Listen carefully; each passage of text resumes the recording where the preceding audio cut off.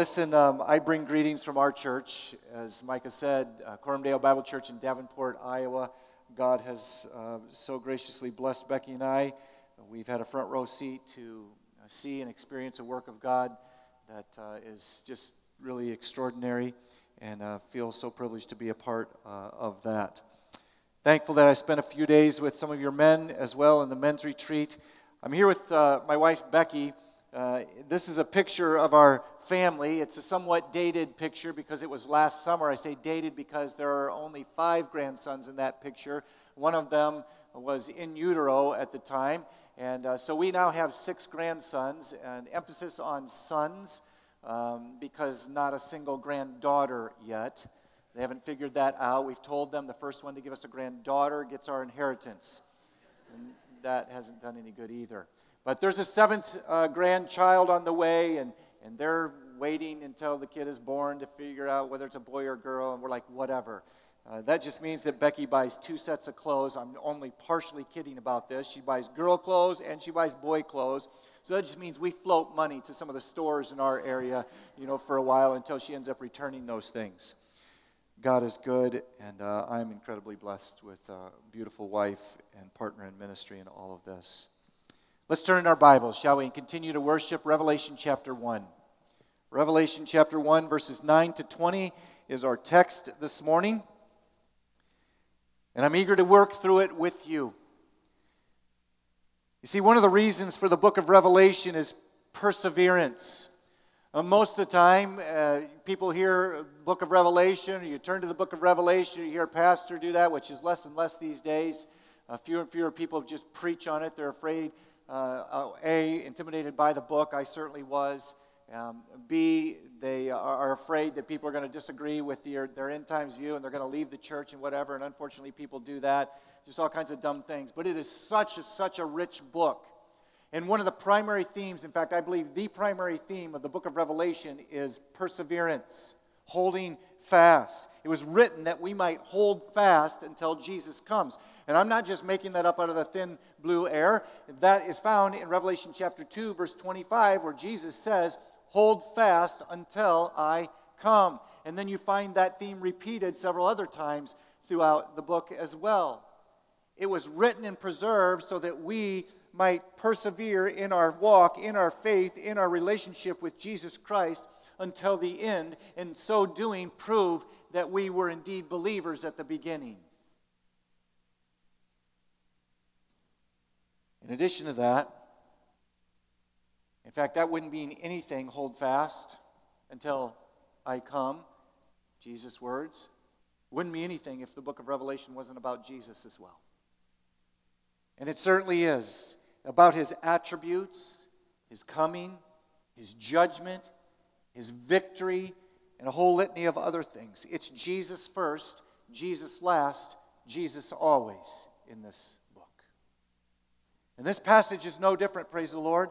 It's all about what we can and should expect with Jesus. And not just later when he returns, but even right now, among us, with us, in us. What to expect in your walk with him. What to expect in his presence. And why. What to expect with Jesus. You follow along, starting in verse 9. We'll take it a few verses at a time. I, John, that's the Apostle John, your brother and partner because he's writing to the church of his day, by extension, our church, your church, the church. I, John, your brother and partner in the tribulation and the kingdom and the patient endurance that are in Jesus, that is, in a relationship with him. I, John, he says, was on the island called Patmos on account of the word of God and the testimony of Jesus. The island of Patmos, you need to know, was the Alcatraz of their day, the Roman Empire, where they sent the worst of the worst to die an absentee death apart from everybody, pretty much solitary on just a small rocky outcropping there in the middle of the Aegean Sea. John was there for his preaching. Imagine it. his proclamation, as it says, of the Word of God and the testimony of Jesus. I was on the island called Patmos on account of the Word of God and the testimony of Jesus. His proclamation of the gospel and the Jesus of the gospel. Verse 10, I was in the Spirit on the Lord's day. That is, under the Holy Spirit's influence. In his case, a state of mind where he saw visions and heard sounds. I trust that if you're a follower of Jesus Christ, you came in here under the Holy Spirit's influence, in the Spirit. And that if you didn't walk in that way, as a result of our time of worship these last few minutes, you are in the Spirit. And that is, you are under his influence. You are under his control, inside and out. You are thinking his thoughts with him, even as I speak. I trust that in the Spirit, the Lord is taking my words and will take my words, and he will use them and impress them on your hearts uniquely and individually as each and every one of you needs in your particular situation right now. I trust that in the Spirit. In John's case, he had a heightened sense of that, where he saw visions and heard sounds. I was in the Spirit on the Lord's day, verse 10, and I heard behind me a loud voice like a trumpet saying, write what you see in a book and send it to the 7 churches, to Ephesus and to Smyrna and to Pergamum and to Thyatira and to Sardis and to Philadelphia and to Laodicea. I practiced those beforehand. Those are the 7 churches of what in that day was referred to as the area of Asia, what we speak of as Asia Minor in our day. You can see that they're highlighted here in the brown, the tan, Pergama, Thyatira, Sardis, and so on. You can see Patmos, a little bitty island just off the coast of Asia Minor. And you can see other cities around them with a whole bunch of countryside around all of that. In the first century, Asia Minor was a Roman province. And the churches listed here are both representative and strategic. Representative of all churches, including yours, including ours back in Davenport, Iowa. Representative of all churches, these churches are, and strategic because they were distribution centers for the 7 postal districts of Asia Minor in that day. Like, these were the hubs through which everything ran in terms of mail and writing and whatever, and from which all of it went out to the countryside. They were representative and they were strategic. Reminding us, among other things, that Revelation is written to real people at a real time, just like us. Just like us. And the first thing that John tells us here is that with Jesus, we should expect difficulty. With Jesus, expect difficulty. I'm going to guess that's not a point or a message you've heard much about recently, if at all, in the course of your life. But I hope to show you in these next few minutes that it is not only a message here of Revelation, but it's a message of the entire Bible, is certainly the New Testament as followers of Christ we are. With Jesus, we ought to expect adversity. We ought to expect obstacles. We ought to expect trouble in our lives. Look at verse 9 again. I, John, your brother and partner in the tribulation, A, and the kingdom, B, and the patient endurance, C, that are in Jesus. Tribulation, kingdom work, and patient endurance go hand in hand with a relationship with Jesus.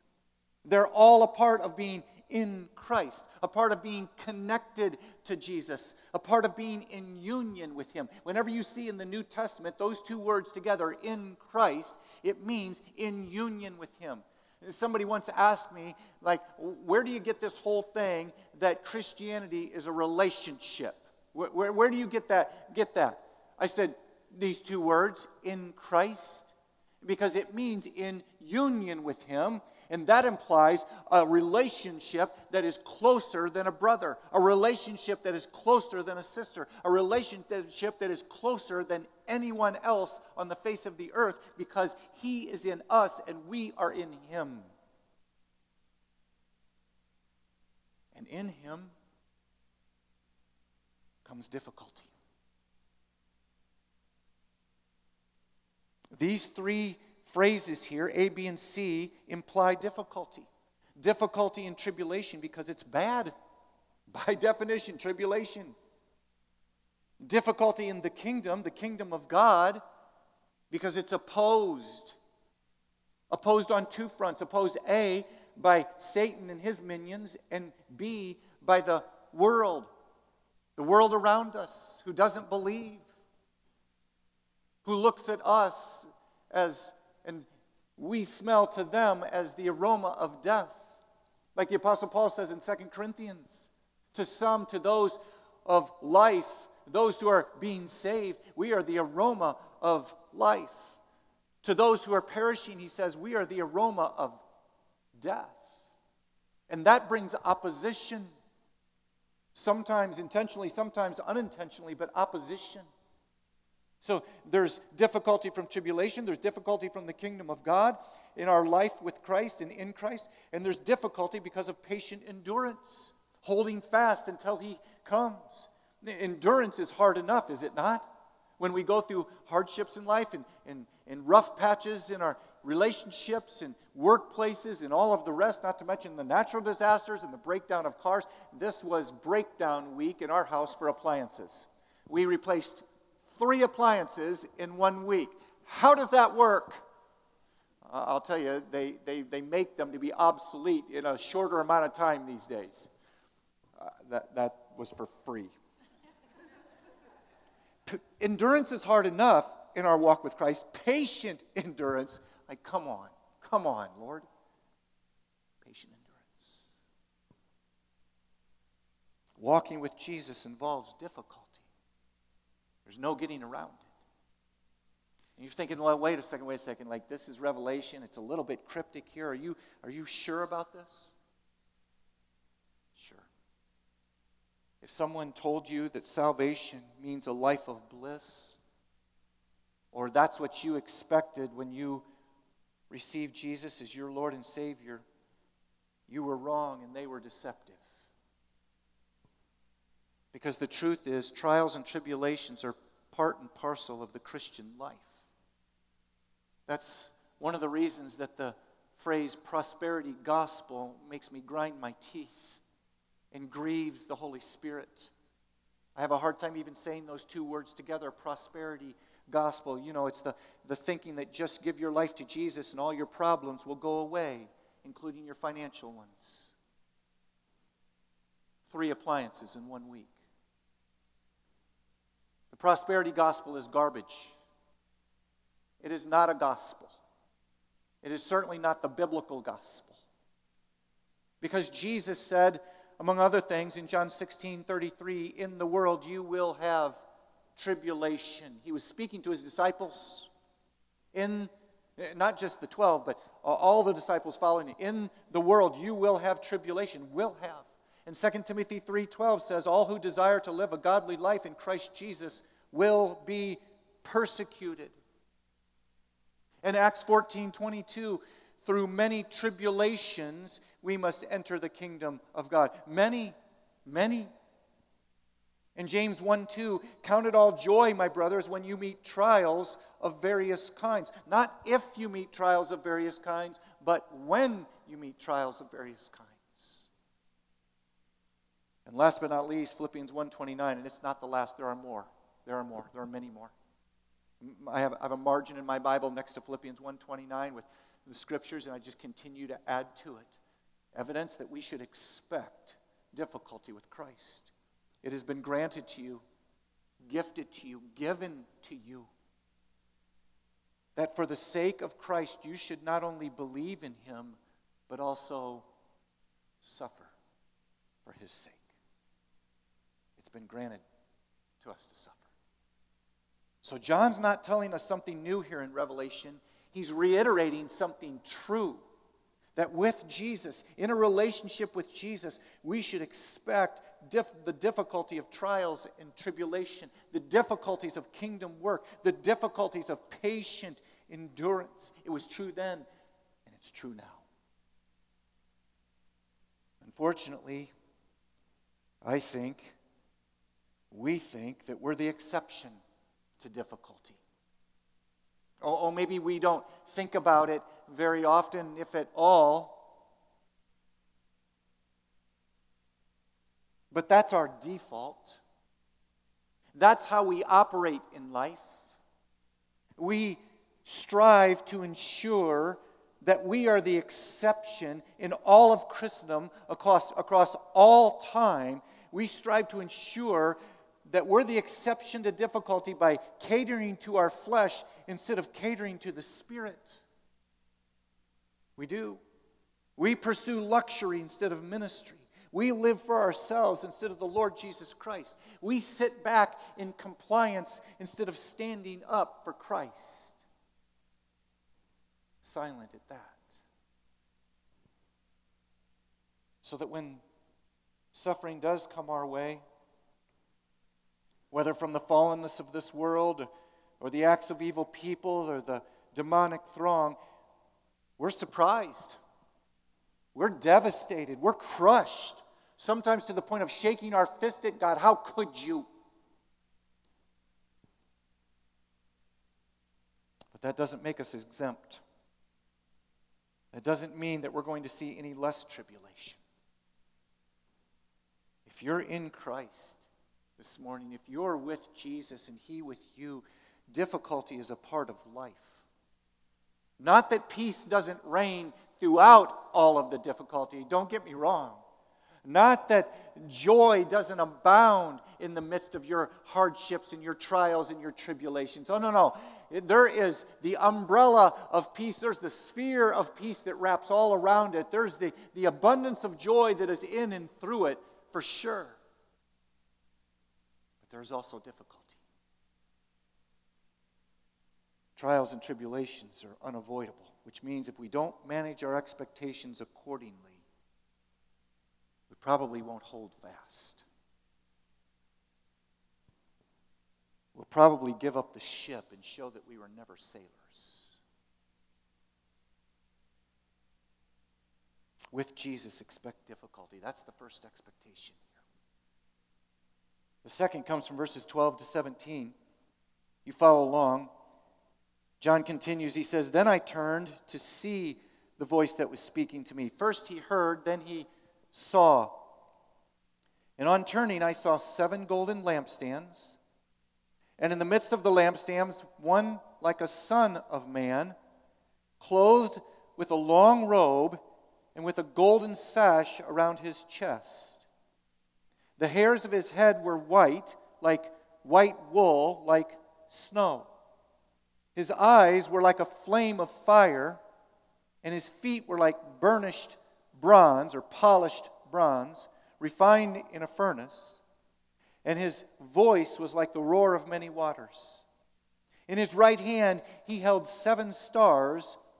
From his mouth came a sharp 2-edged sword, and his face was like the sun shining in full strength." Let me just stop there just for a quick second. The descriptions that we find of not only Jesus, but situations throughout the book of Revelation, they are meant to be descriptions, not pictures. If you conjure up a picture of this, you're going to have something really, really bizarre by the time you get to the end of verse 16, with somebody with a double-edged sword coming out of their mouth. It's obviously meant to be symbolic, as is most of the other parts of the description up to that point. Meant to be a description, not a picture. Verse 17, here's the point. "When I saw him," John says, "I fell at his feet as though dead." There it is. I fell at his feet as though dead. With Jesus, expect to be floored. With Jesus, expect to be floored, to be overwhelmed. And once again, not just later when he returns, but right now, every time you get up in the morning, and his mercies are new every morning. Expect to be floored. You might even want to start on the floor, on your knees.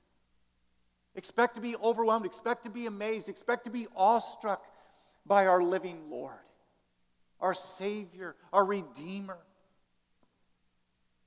We have to expect that just like John was floored in verse 17, literally floored in his case, because that's what infinite power does. Like that's what searing holiness does. That's what reverence leads to. Like if you're not floored by Jesus, at least metaphorically, loved one, you haven't encountered Jesus. Not up close. If you're not floored by Jesus, you're looking from afar and he's way too small. You're looking through the wrong end of the telescope.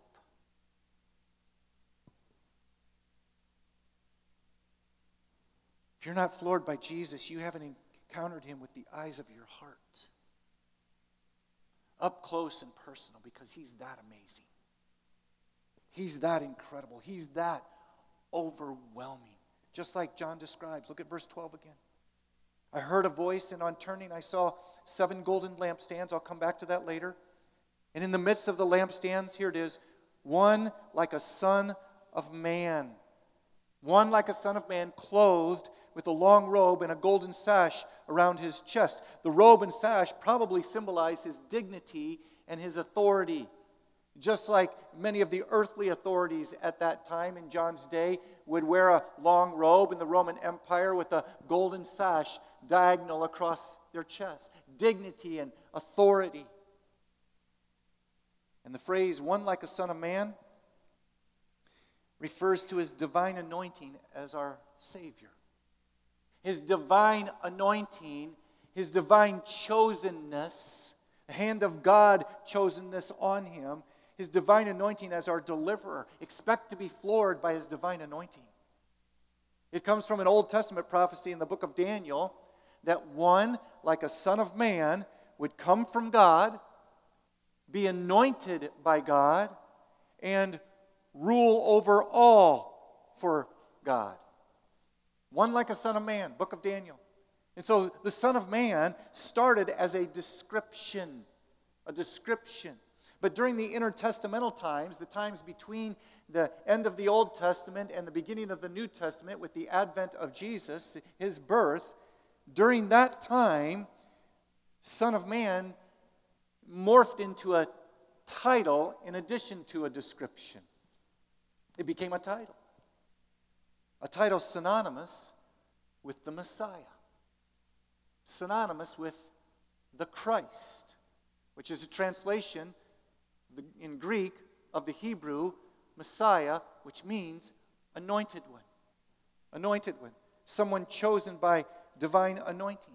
And that someone we well know is Jesus. Not just because he fits the description here in Revelation chapter 1 and in Daniel chapter 7, but because Son of Man is the most common title that Jesus used of himself in the Gospels.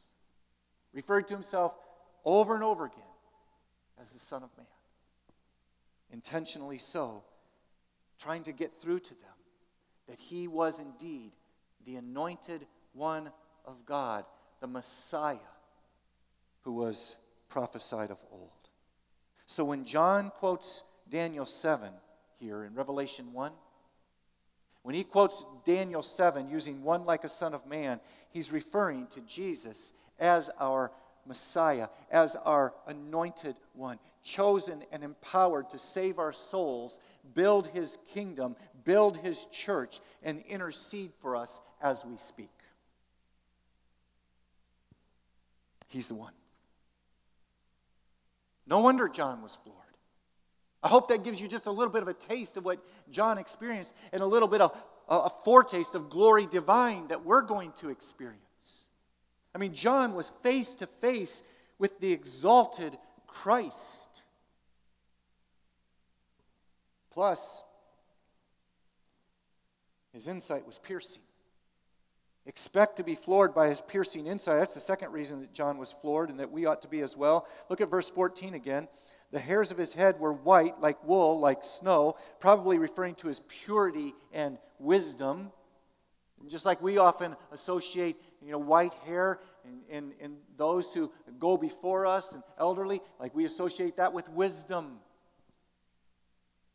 Same here. As well as purity, snow. And his eyes, second part of verse 14, were like a flame of fire.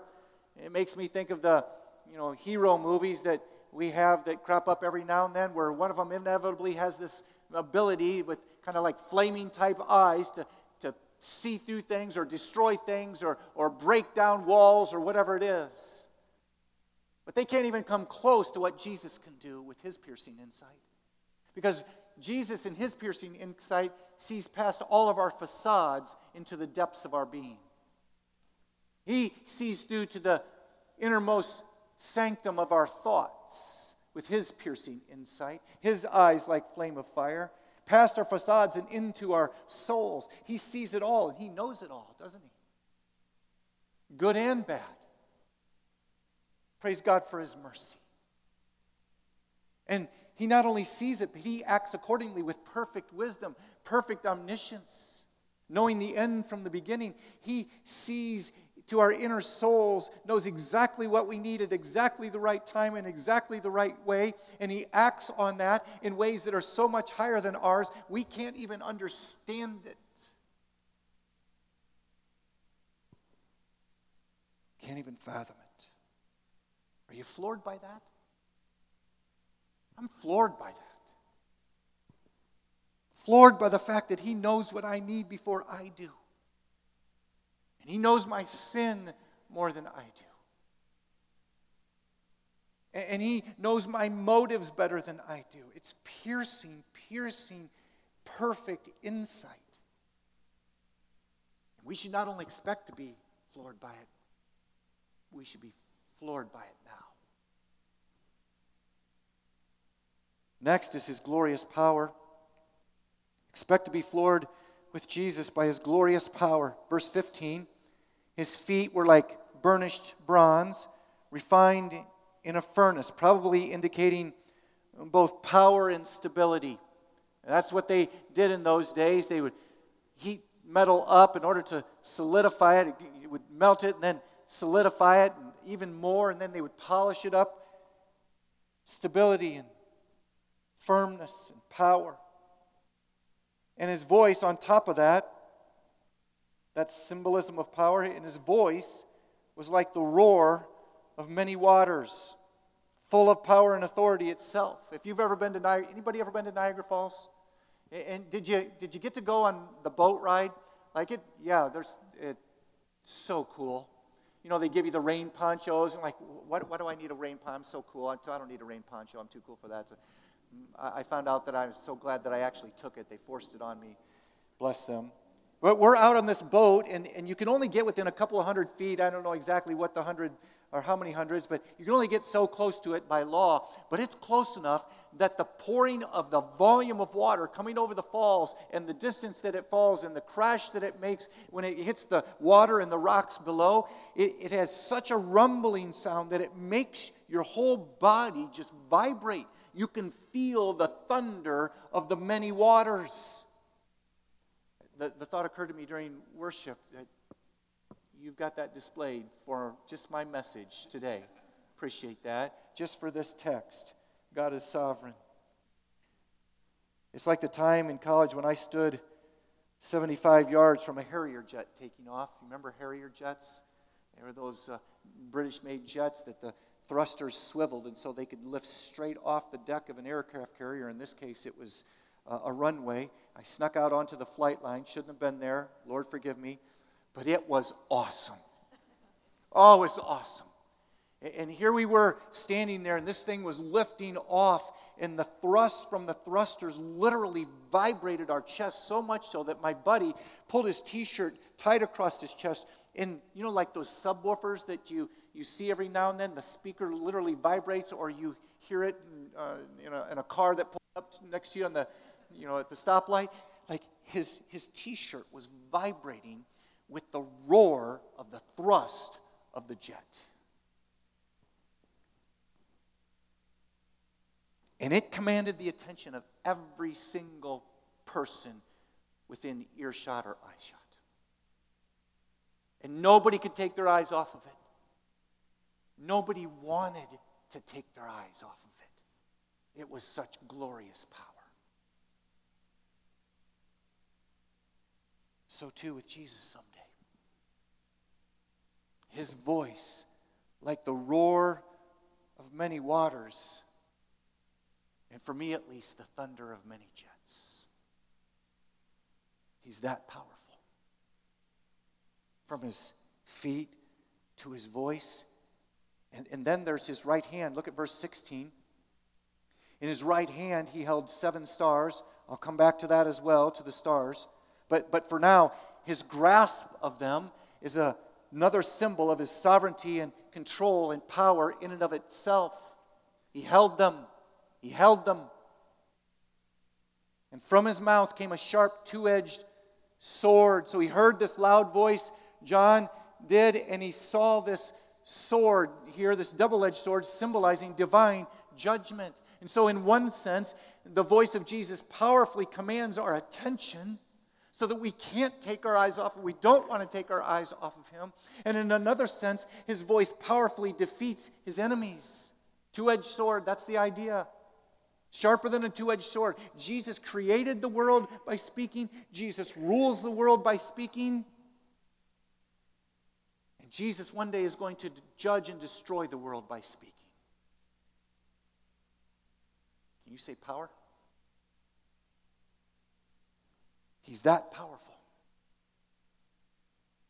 Creates, rules, as Lord of our lives, through the word that he's already spoken, and one day he will destroy it all and make all things new, once again, by the word of his power, by the power of his word.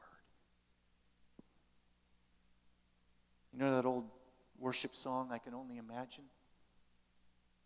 Last I checked, it was still near the top of the charts of the all-time most played worship songs. Surrounded by your glory, what will my heart feel? Will I dance for you, Jesus? Or in awe of you be still? Will I stand in your presence? Or to my knees will I fall? Will I sing hallelujah?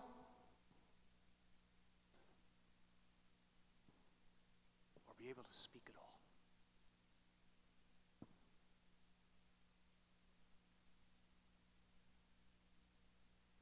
We don't have to imagine. Because the Word tells us what's going to go on. And it's probably all the above. It's probably all the above on repeat. Over and over.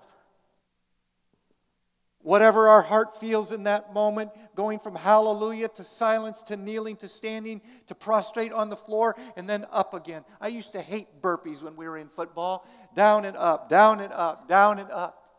I'm going to love it someday in heaven. I'm going to have a glorified body that never gets tired. So are you.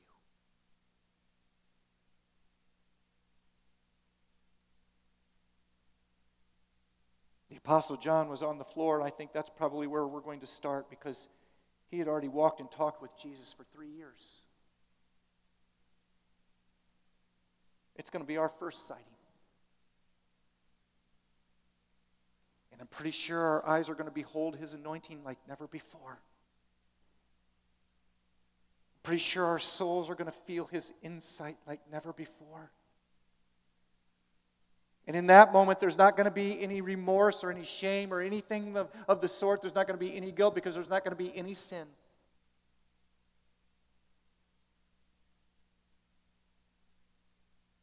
Pretty sure that our hearts are going to experience his power and our face his glory from his face. And one of the most beautiful things of all of that is that to some measure we get to experience every last bit of it right now. Every time we come into worship, every time we sing in the car, every time we get together in the name of Jesus for any purpose, every time we pray, every time we read the Bible, every time He leads us, like we can imagine, we can. Because His power and His glory and His insight and His anointing are just as true now as they are going to be then. And we not only ought to expect it, we ought to anticipate it. And when we do, expect to be floored in the best sense of the word. And then finally, from verses 17 to 20, with Jesus, expect peace. With Jesus, expect difficulty. With Jesus, expect to be floored. And with Jesus, expect peace. You follow along. When I saw Him, I fell at His feet as though dead. But He laid His right hand on me, saying, "Fear not, I am the first and the last and the living one. I died, and behold, I am alive forevermore, and I have the keys of death and Hades. Write therefore the things that you have seen, those that are and those that are to take place after this. As for the mystery of the 7 stars that you saw in my right hand, and the 7 golden lampstands, the 7 stars are the angels of the 7 churches, and the 7 lampstands are the 7 churches." Yes, there's difficulty in walking with Jesus, but there's also peace. There's also an unexplainable sense of rest. There's also a supernatural contentment and confidence in walking with Jesus. And I'm not talking about the self-confidence thing. I'm talking about a quiet, rock-solid confidence in God. I'm talking about Him as our everlasting rock and on whom we lean and will never, ever fail us. A quiet confidence, supernatural contentment, a rest that beats all in the strength that He provides and the protection that He gives. John says in verse 17, He laid His right hand on me and saying, "Fear not, I am the first and the last." Fear not, as in, be at peace. Be at rest. I'm right here, hand on your shoulder.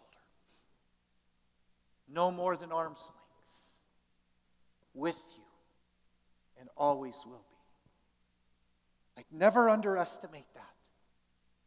Right now in your life with Christ, in Christ, never underestimate the touch of Jesus, the touch of His Spirit on your soul, His hand on your life, His presence in your heart, always there and always comforting, always assuring, and always peaceful.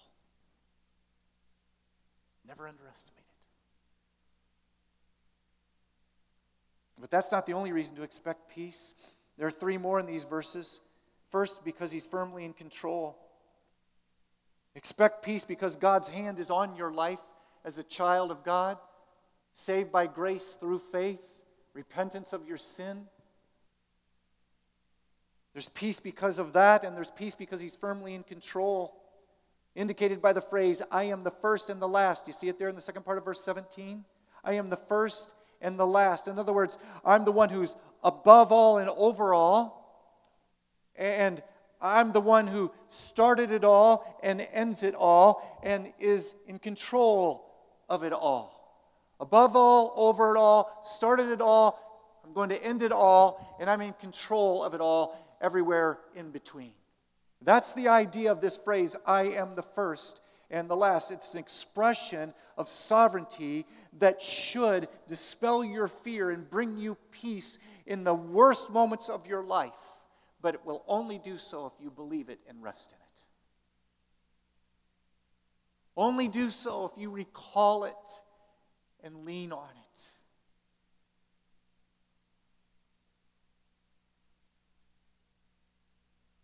Peace. His sovereignty brings it, as does the fact that He's alive. I am the first and the last and the living one. How good is that? I died, and behold, I am alive forevermore. I am alive, present tense, will be alive forevermore. If that doesn't bring you peace, I don't have much for you. He's alive and always will be, which means that his control will never wane and never lapse. Never diminish one little bit. Never gap here and there like he was busy with something else or somebody else. I will never leave you or forsake you. Peace. Second, we should expect peace with Jesus because he constantly holds us. Oh, no. Before we get there, you can go ahead and write it down. I missed the second part of verse 18. I don't want to miss this. It's so important. Jesus brings peace and control because he's even in control of death itself. Look at the last part of verse 18. I have the keys, he says, of death and Hades, the realm of the dead. The realm of the dead, death and Hades. Meaning, when he says, I have the keys to them, it means that he's sovereign over who dies, who doesn't, and when. Numbering our days before we're ever born. Securing our future the moment we believe and repent.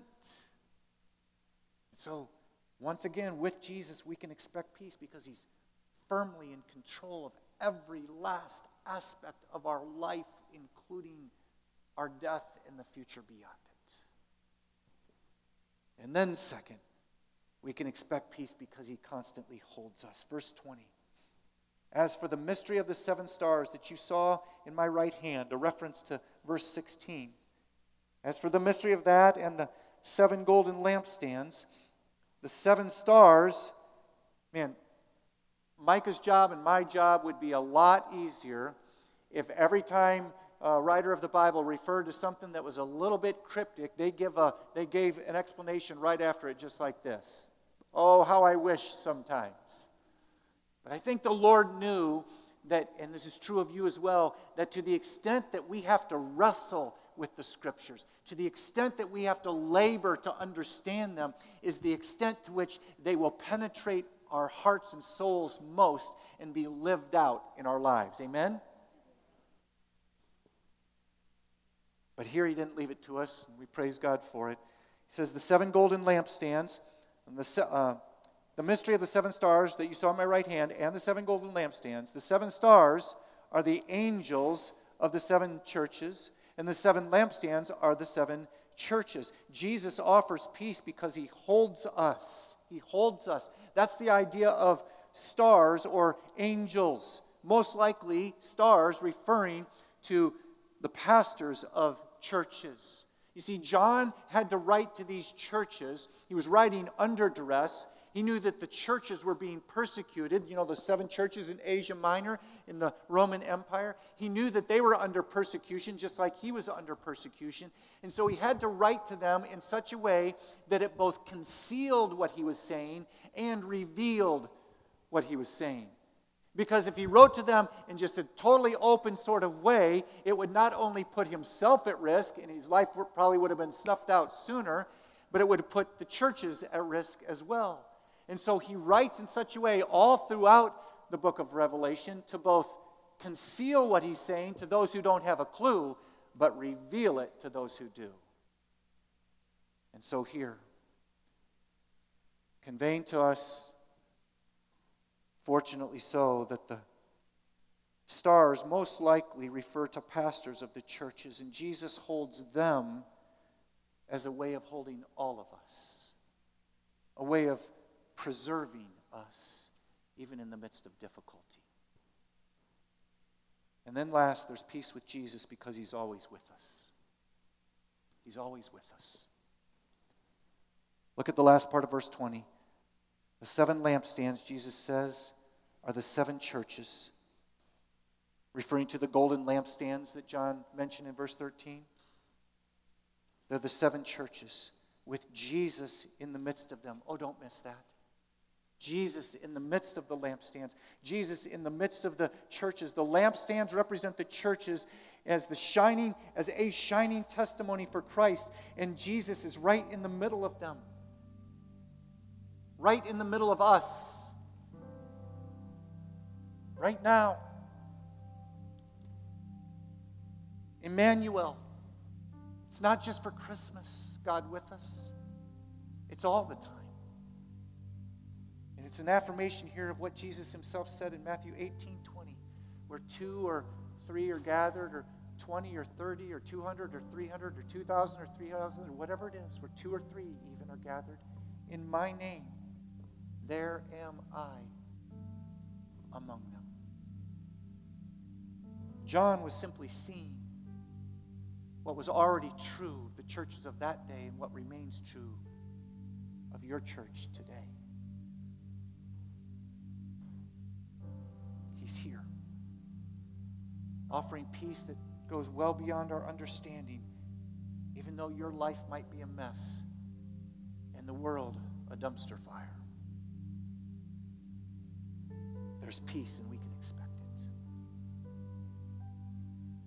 Not without difficulty, not without awe, but peace nonetheless, surrounded by his glory and firm